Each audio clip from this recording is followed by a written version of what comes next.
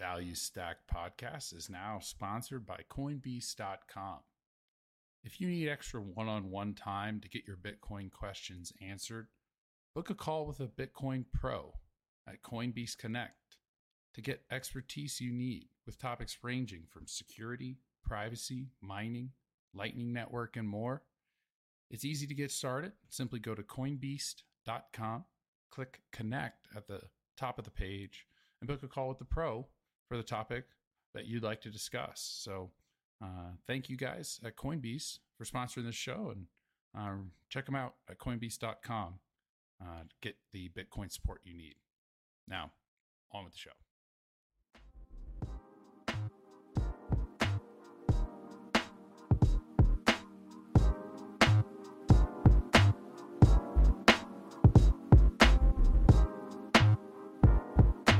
Welcome to episode 9 of the Value Stack podcast.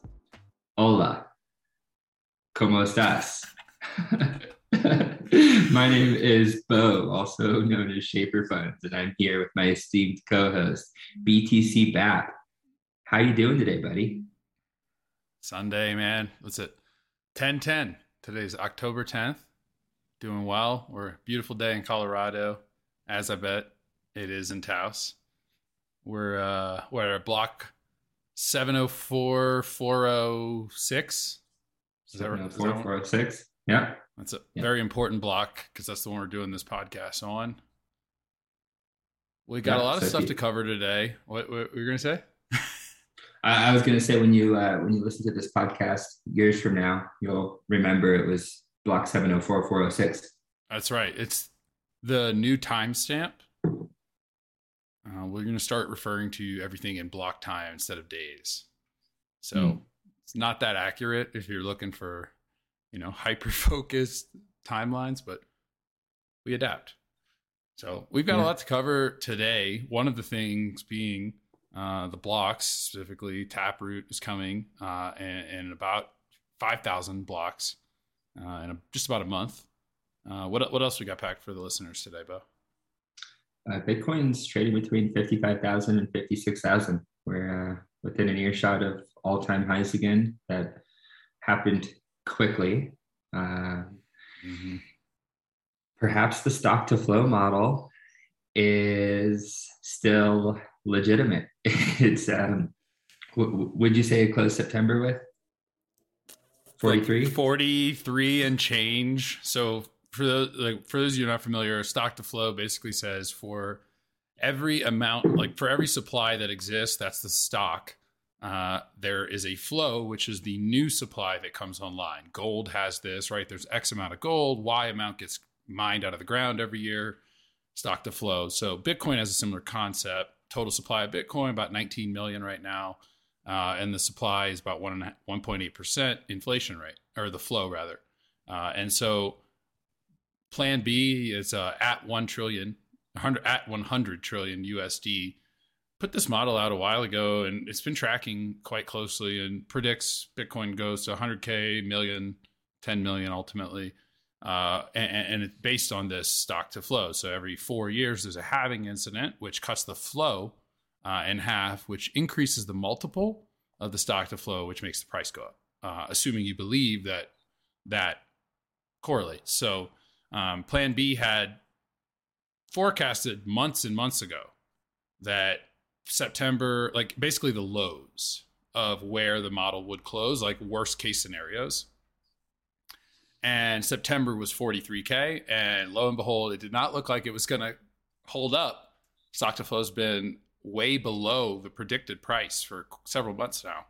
And that was the absolute worst case scenario, and it closed right above 43 on the final day. And bullish news, October, if you believe that this model will continue to hold up, October's lowest possible close in the stock to flow model, I think, is 64,000, which is another 10 grand from here. So, roughly 16%, 17%, if my math checks out. So bullish news, and December has it over 100K. So stay tuned on that. Yeah. To put a little context on where we are in the stock to flow currently, and I could be wrong, and maybe you don't know, but the gold stock to flow, I think at the next halving, Bitcoin has a lower or a higher stock to flow than gold by its next halving. Isn't it right around the stock to flow of gold currently? Is that right? Yeah. Yeah, that's right. I don't remember the exact numbers, but yeah, that's right. And there are averages too. So Plan B does this where it's like 1 day stock to flow, which is like assuming the market completely realized the entire new flow rate in 1 day. Then there's a 10-day, maybe it's not 10, but there's different weighted averages. And so there's like I think it's a 400 day, or I think it's a year and a half roughly. And so that shows you that that price, as opposed to like the 1 day, has the price catching up much slower. Basically, it takes time to work itself into its new stock to flow valuation, as opposed to just flipping a switch and it all of a sudden overnight being based on the new valuation. So I think that is actually where we're closer trending. It's more of a delayed effect. Yeah. And there's a huge difference between Bitcoin stock to flow and gold stock to flow. Bitcoin stock to flow is virtually it's engineered. It's predictable. It's predictable. Gold's stock to flow would depend on gold's price. If gold's price went significantly higher, we would be supplying more of it. We'd be mining more of it, and right. That would increase the flow. So, huge difference between Bitcoin and gold. And I think that was one of the things that once I understood, it's like, okay, something. Bitcoin supply is independent of demand, unlike any other thing we've had on Earth before Bitcoin. That is pretty freaking cool. Many people, the hot buzzwords, right? Blockchain. To me, blockchain was not the most profound, real invention of Bitcoin or discovery. It was the difficulty adjustment, the algorithm that makes sure that no matter how fast or how slow the blocks get created, they will always be released on a predetermined schedule. And because the supply issuance of Bitcoin is directly tied to the rate of block issuance, because the first transaction on every block is called the Coinbase transaction. And that's where the block subsidy exists. So right now, the subsidy for every block is 6.25 Bitcoin. And so the way that the monetary network actually enforces its inflation rate is due to the block schedule. And the block schedule stays true no matter what due to the difficulty adjustment. So like you mentioned, if gold's price goes up, it makes otherwise unprofitable gold mining profitable. And that happens with Bitcoin too, except the difficulty adjustment comes in after to balance that back out.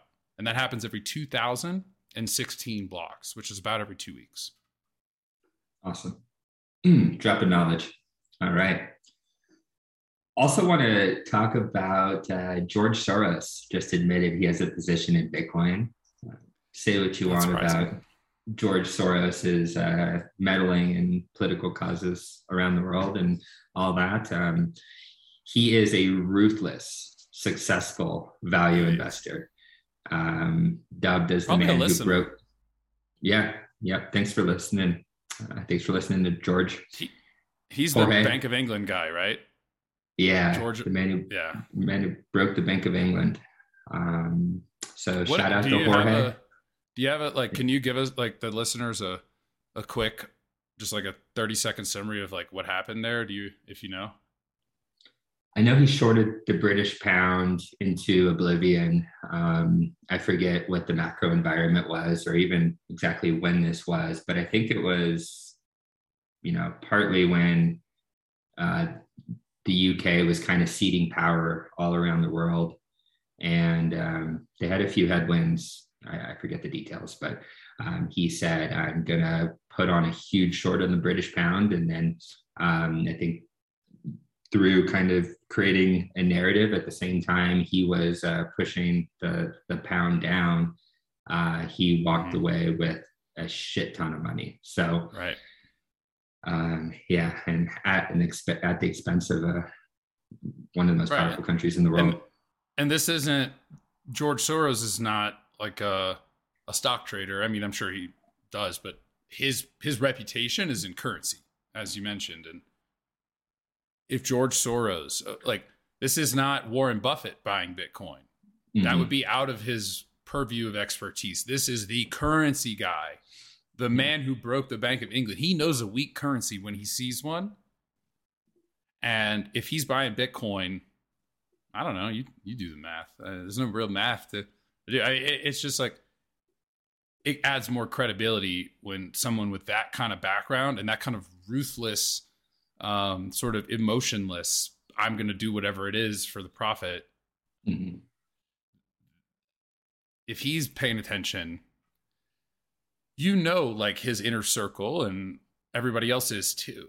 Like, there's just no way. Like, we keep saying this. Like, if you and I are aware of what's going on, there is no way that people who are more connected, more in the know, with more financial resources, more people working for them, there's no way that they don't get it. The only way that they could is if they're just hubris. Like, they're so stubborn that they just can't possibly take a step back, because it basically capsizes their worldview. But if you're that ultra rich and powerful, that may have happened a few times already in your life, and that's why you're still ultra rich and powerful, because you know how to adapt. So not that I want George Soros to like own Bitcoin. I think, Bitcoin's for everybody, including him, unfortunately, but look what people do, not what they say. And unfortunately, you can't really track everything that people do in Bitcoin because it's relatively anonymous. Speaking of, Cynthia Lummis bought some more Bitcoin. The senator of Wyoming. She's using River. Shout out to River. Because she's a politician, has to disclose this. So she definitely has more than 5 Bitcoin now, because she purchased between 50 and 100,000 worth. So, way to go, Senator Lummis. I think the tipping point, even though I don't actually believe in there being a tipping point for hyper Bitcoinization, but if there was a tipping point, it might be when Nancy Pelosi takes a position. Yeah, she's already got some. She's just on. She just, like, they created a special law in Congress where, like, Nancy Pelosi and a few other people, they don't have to disclose their Bitcoin holdings. You should really read through that 10,000 page document that they wrote. It's somewhere in there, I'm sure. Yep. And back to Jorge real quick. Eventually he'll be known as the man that broke the Bank of Fiat. We'll have joined him in that trade. So Square's got more information about their hardware wallet coming out. Yeah, Square, man. Full disclosure, Square is the largest equity position that I own. I also work for Casa, so I'm very torn. It's called hedging your bets. All right, so Square, if you've heard of Cash App is probably the easiest to use investing cash banking interface. It was historically used to like buy drugs and like prostitution, as far as I know. Like, that's when I first heard about it, like a decade ago or so. But it's nowhere near that now. I mean, it's like just like Venmo, everything else. You can buy stocks in it. You can send money to friends. You can buy Bitcoin in it. You can do limit orders now. So they've really like beefed up their suite, and they launched Square Crypto, a subsidiary, to develop hardware wallets to encourage self-custody of Bitcoin. So they released some more information today, and I'm excited because Square, again, like, has this user experience reputation of being awesome, like just effortless, very fluid, even for extreme beginners. And Cash App's no different. And so I'm excited that they're launching this hardware wallet, and they talked about some of their design principles in doing so this week. And they're going to be doing multi-sig, which is exactly what we do at Casa. Their multi-sig offering, they just went into it a little bit. They didn't get like extremely into detail, but essentially the high level is they're going to have 2 different types of wallets. One will be sort of their checking account wallet, like a single signature wallet on your phone for small balances. And then they'll have the hardware wallet that is something like a flash drive paired with this phone app and another key that they hold, which would be 2 of 3 multi-sig. And in doing so, if someone were to get your hardware wallet, they don't get your Bitcoin. If someone were to get your phone, they don't get your Bitcoin. If someone hacks Square, they don't get your Bitcoin. They've got to get 2 out of the 3. So that is exactly what we do at Casa too. And we've been doing it for years. So like amazing to see them confirm that what we're doing is a necessary place in the market. But B, kind of like, man, they probably going to make it like really easy to do, probably a little cheaper than what we do. So certainly, but competition, like, although if you read Peter Thiel's book 0 to 1, he says competition is the enemy of profitable businesses. It isn't the enemy for society and innovation as a whole. So, as a Casa shareholder, I'm like a little not nervous, right? Because I think it's just going to push us to innovate even further. And maybe Square will just say, hell with this, let's just buy Casa instead. But at the same time, like, I think it's better for the use case for Bitcoin custody has got to improve. That's what we do at Casa. And I fully believe that Square is going to continue to push that forward on design and security. So awesome to see that. Jack Dorsey's a rock star in my mind. The only thing I disagree with him on is that they won't let Trump back on Twitter. I still like I'm not a fan of Trump. You've seen me like evolve over the last 5 years, like from when we first met, and I really wasn't a fan of him then, but I still think that like it violates some principles that I hold deeply in free speech, and sort of like confusing, whereas Jack is like on the one hand all about like empowerment and free speech, and on the other hand, but then again he says like Twitter's not really in his control anymore anyway. So anyway, good, amazing stuff to see out of Square, both on the hardware side and the software side. I'm excited to see how Cash App blends that into their product suite, and I think it's bullish for the company and the stock. So good, and for Bitcoin. I couldn't agree more on allowing Trump back on Twitter. It's you've seen me evolve too, from someone that was very political to now I'm pretty apolitical and more libertarian tendencies, and part of that is allowing free speech at the minimum. It's amazing how like I think like I was like much further to the right and you were much further to the left. And over these last like 4 or 5 years, we've kind of both converged like to the center. Probably why we got along, even when we did have more conflicting viewpoints. It's like I think it was. Sorry for interrupting, but I think it was Harry Sudek. I forget who said, but he said basically, if you look at who's going to adopt Bitcoin, it's going to be liberals and conservatives, and not Democrats and Republicans. And I like that. Yes. I like looking at they're not the root of what the actual principles behind why people are political. Those principles are why Bitcoin will succeed. But the politics that sit on the outer layer of that are detrimental to everyone. That makes me. I know we weren't planning on talking about this, but Andrew Yang, he came out and just like in that context, right? Like revoked his affiliation with the Democratic Party. And then shortly thereafter was tweeting about Bitcoin. So I don't know how his universal basic income will work with a Bitcoin standard, but it probably will. I think actually the only way that a universal basic income standard works is on a Bitcoin standard. In my mind, all jobs are eventually obsoleted. Human labor is obsoleted by technology labor. And so there really isn't a need for us to work anymore. Like we just aren't that good at it. And because of that, if you're a savvy investor or business person, why would you use more expensive fixed costs or variable costs than you have to? So in my mind, like we're going to be in a world one day where nobody works, and UBI will have to be the case. But UBI can't work when your cash that you're giving out is a melting ice cube.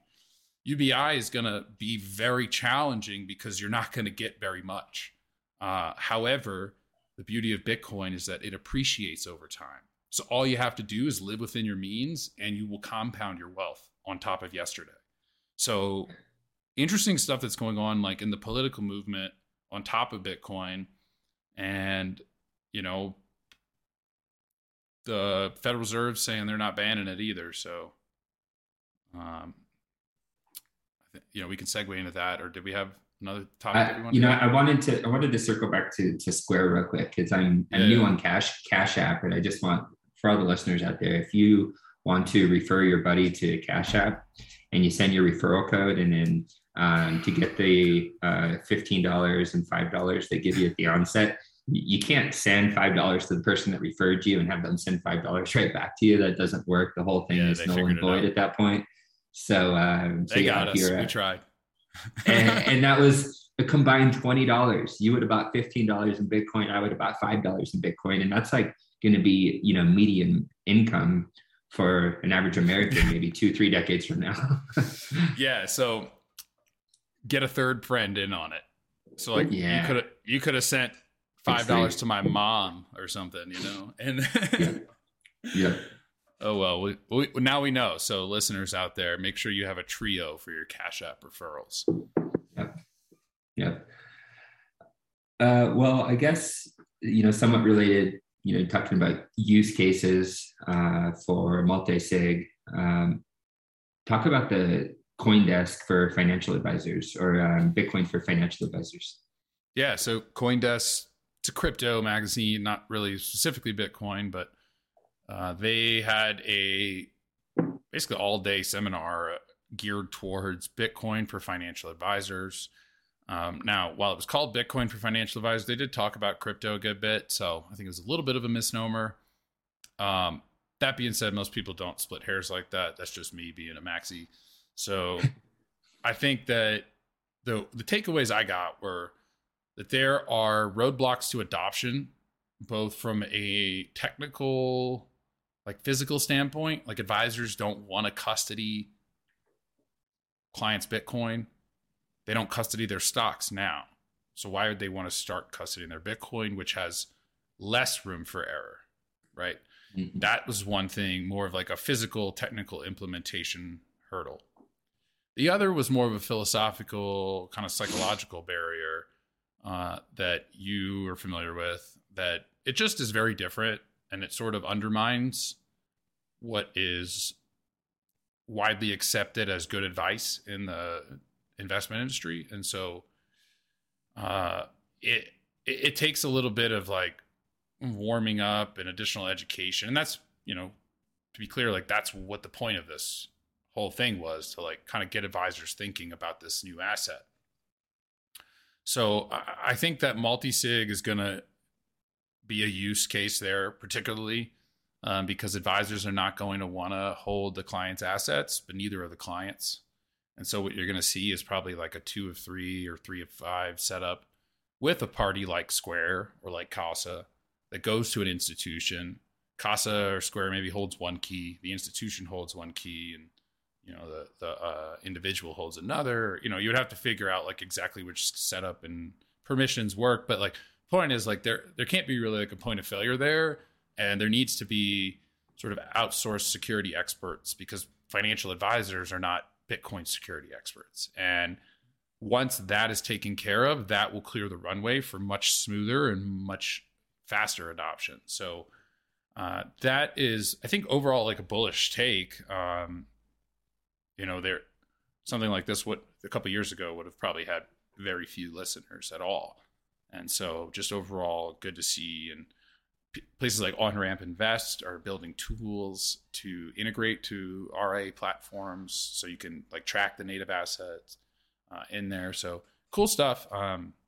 Still a long way to go, I think. And the ETF personally still, to me, seems further away than I think we hear.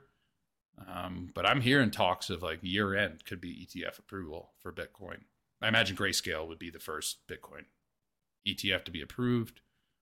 And yeah, so good event. Good event. I enjoyed it.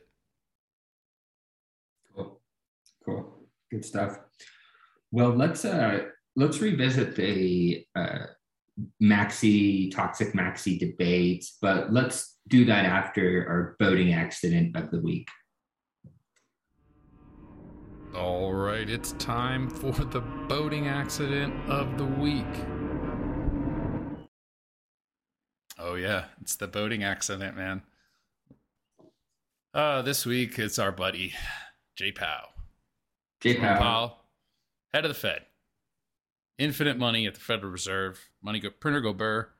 If you were the leader of a ship and that ship was sinking, you would probably want to tell your crew that the ship right across from you is about to blow up, and there's like the sails are torn, and you wouldn't say like, hey, that ship's perfectly fine, don't worry. And that's exactly what he did with Bitcoin. As the head of the Fed, they control the issuance of dollars, similar to how we all really nobody controls the issuance of Bitcoin at this point. Came out and said, no, we're not planning to ban crypto. That's on the heels of Gary Gensler's investigation and a lot of these crypto securities, but basically have all but said buy Bitcoin. Like Gensler saying it, Powell isn't saying it, but he's saying don't buy the other stuff, or Gensler's saying don't buy the other stuff because that stuff's securities. But Bitcoin, no. And then Powell comes out and says we're not banning crypto. So I think that if either he's conceding defeat, which is admirable, or he just made a mistake in a policy. Because if you are trying to control, they're damned if they do and they're damned if they don't. But if you're trying to control your people, you got to think that like they would try to clamp down on Bitcoin. It's not that it would work, but I'm almost surprised that he's just like, no, we're not going to ban it. Yeah, very interesting. And it's also good to remember Jerome Powell is not a career politician by any means. He's a practitioner first. He came up with Goldman Sachs, was partner at Goldman Sachs. And so given his experience and where he sits as the chair of the Federal Reserve, I think he understands Bitcoin. I'd have to guess he does. I'd have to guess he's been stacking, but that's why he's our voting accident of the week. That's right, man. We're gonna have maybe next week's will be or next episode will be all of Congress when we don't hit the debt ceiling. When we don't renew it, the country goes bankrupt for the millionth time. It's like we are definition bankrupt now. Yeah. I don't know how people still lend credit to the United States. Why do we? I don't know. Military power, that's why. Guns. Military power. Violence. Method of control. Yeah. Bitcoin's a peaceful revolution. What else we got, Bo? What else we got? So I know we talked about it a little bit last week, but it seems like the debate of how toxic is too toxic for Bitcoin maximalists has been kind of front of everyone's minds. So let's talk about that again. I know my personal view is, and someone, I kind of try to influence people for a living, and I've learned, I was taught, and then I had learned by failing that typically everyone has to make decisions for themselves. Like you have to come to the right decision for yourself, and no one else can make those decisions for you. And even if you say you've made a decision consistent with someone else's influencing, you don't have that same conviction that someone who made that decision themselves. And I just think that for people that are coming into the space, if they read what's going on in the mainstream media, they're going to basically get, Bitcoin bad, Cardano good. And they might come into the space like most people trading shitcoins. And that's just the reality of it. And if we sit there and scream at them, I doubt that they're going to say, you know what, Bitcoin good, Cardano bad. Right. So They're going to be like, oh yeah, I see why Bitcoin bad, because all these people are like hateful. assholes. And yeah. So I guess that's my take. I mean, I totally get where it comes from, but yeah, what are your thoughts? I think like Bitcoin maximalism is like a worldview. So, and it's one that's principled in in principles, really. Like that's not a great description, but it's more about the principle than it is of like the action. I notice from a lot of people. So take like the cold card thing, for example, right? Like the guy forked open source software, principally open. Trezor didn't say anything. Maybe they did. I don't know. But then somebody else forked his, and now there's a big, now he got upset. And it's like, it's not necessarily like copying that's an issue, but it's more of like, what are your motivations? Like, and I think Bitcoin, hardcore Bitcoin maximalists take it to a point where they're like, anything that proliferates this sort of fiat mindset of copycat, I'm going to take what you did and steal it and do it better and make a profit off of it. I think it's like, it's more of just like a fundamental, like, this is why we're in this shit. And they just don't want, like, they don't want that to keep happening. So anybody who brings that sort of persona to the space, they just instantly, shit on. Right. Anybody who's trying to capitalize on other people's ignorance. Yep. Same could be said for Bitcoiners, though, because by buying Bitcoin before everybody else, we are capitalizing on their ignorance. So I think that people are just going to, like, there's a lot of assholes out there, whether Bitcoiners or not. The beauty of the Bitcoin protocol is that those people can't be shut down or their money can't be seized because they're assholes. And so maybe because they don't have that threat looming over their head, they're a little more likely to be their inner self, which is a huge asshole, right? But I don't think that most people in the Bitcoin space are like that. In fact, I think most people in the Bitcoin space are some of the nicest people I've met, genuine, because they're that same type of person. They're principled. So it's like, hey, if I say if I keep my word, I'm going to do something, I'm going to be there. Or if like, it's not about necessarily getting rich quick to at the expense of others. It's about lower time preference and being patient and building something on a sustainable framework. And so, our friends there in the back, they're all about like, let's capitalize on the moment. Let's get rich as soon as we can at the expense of others. It doesn't matter. Like the man who broke the Bank of England, right? That's not like a really good term that you want to be associated with. Like, doesn't make you feel warm and fuzzy, I would imagine. But these Bitcoin maxis are, I mean, I am one, but I don't insult people because they don't understand. Now, if they promote altcoins maliciously or even like unknowingly, I will do what I can to stop it. But I don't condemn people because of their beliefs. At the worst, I'll just ignore them, I think is like more effective almost. But I try to tell people that are hardcore into Ethereum and stuff like, hey, dude, like I started out my crypto Bitcoin journey with ETH. Like I bought ETH and Bitcoin the same day. And,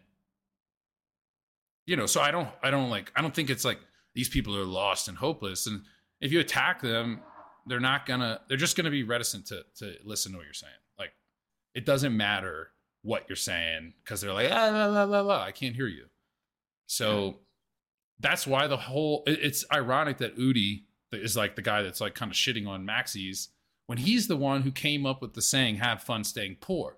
And have fun staying poor, it's a good saying in that it evokes that exact, it's like, look, dude, I'm trying to teach you because I care. I want to help you learn Bitcoin because it's so freaking important. I'm spending my time, my energy, my effort to help you. You are fighting me on this. And I'm telling you, it's because of your deeply held inner beliefs that are misguided because of, it's not your fault. Like, I had that too. And you are fighting me on this. And at a certain point, I don't have any more energy, dude. Have fun staying poor because you're not going to listen. So it's just channeling that like indifference. It's like, look, man, I don't know what to tell you anymore then. Maybe you'll figure it out on your own. Now, of course, it's mean. It's belittling. I used to say it. I don't really say it anymore, but that's where it comes from. And I don't think Bitcoin cares. Like, well, it doesn't care. It's a protocol. It's information. Like, the people who adopt it or don't adopt it, it doesn't matter, dude. The protocol is going to succeed. It's going to succeed. The only difference is how fast it succeeds. And that's based on like the adoption. But even that is mostly programmatic, because once the supply shocks occur, the little soft feelings shit is going to go, because hyperinflation doesn't care about your feelings. Neither does Jerome Powell, I would imagine. So. Good point. Yeah, I think it's important to start with questions, figure out where the person you're talking with is coming from. And I think that's going to give you the best opportunity to orange pill people. And if your true intention is to orange pill people, well, then I think you're a true Bitcoiner. If your intention from the onset was to belittle them and make them feel like an idiot, you may own Bitcoin, but you're not a Bitcoiner. Yeah, I guess that's my opinion. Yeah. Quick shout out to the two greatest investors of all time. I've got Jorge over here. I've got Nancy. Dude, it's amazing what you can do when you have information before everybody else. Yep. That's what we're trying to do here at Value Stack. We have all this information about Bitcoin's protocol, how it works, how it sits atop the current monetary system, and we are trying to give this information to you earlier than the rest so that you can be like Nancy and profit. Yep. Nancy's probably the greatest trader. Pelosi Capital Management, dude. Astounding track record. Watch out, Renaissance Technologies. Exactly. Their high-frequency traders ain't got nothing on inside info. You know, just in case our listeners don't know, Congress is allowed to legally trade with inside information and front run. Just Congress. I fucking hate that. I just really Congress. Fucking hate that. Your governor, not allowed. Just Congress. It's crazy, dude. Rules for thee, not for me. Mm-hmm. This is why we need Bitcoin. No one should be able to write rules and then set those rules, and then those rules keep themselves in power perpetually. This bullshit. We're gonna get canceled. I love it. Solid. Well, anything else on the agenda today? A little shorter than usual. Hit it in 38 minutes, dude. 38 minutes. Well, yeah. Yeah. That's about normal. Normally we've run like, our shortest episode has been 40 about this, and our longest was an hour. So we've been hitting like, but most of them have been in the 40-minute range. So we're hitting that pretty good. Yeah. Let's see. Anything else I want to mention? So we're gonna have a speaker run here soon. So keep hanging out. We gotta finalize those details, and we might start featuring some cultural segments. We were kind of joking like before, and we were just like, hey, let's play some like Latin music, and just like, that's why Bo opened it with "Hola, ¿cómo está?" We were laughing, but you know, now that my wheels have been spinning for 35 minutes since then, I think it would be cool to have like to actually do that, to like feature a culture, but make it related to Bitcoin. So like feature a picture of like El Salvadorans using Bitcoin, or like Ethiopia, or like Nigeria, or like some of these places where like they're really undergoing a much more severe inflationary environment. And, because I imagine most of our listeners, if not all of our listeners, are, Western Civ, like United States, Canada. And I think it'd be cool to kind of highlight how this is not just a United States or like a Western developed world thing. This is a everywhere thing. So, yep. Thoughts? Yep. We're gonna the appropriation segment. I love it. Let's. We're not calling it that, dude. That is not appropriate. Yeah, definitely canceled after that. we're gonna get canceled before we even got not canceled. So, well, I've got I'm gonna go get lunch with Nancy and Jorge. So I've got to run, but this was a fun one, Zach. Yeah, man. Next one will be number 10, double-digit episodes, and we'll probably be doing that a week or so before Taproot. So I know I just like kind of briefly mentioned it, but next episode we'll dive in like a little more into like what that's going to mean and what the hell Taproot all is. So thank you guys for listening. This has been Value Stack episode 9. We'll see you next time. Nueve. Have a life's tight. Buy Bitcoin. Buy everyone.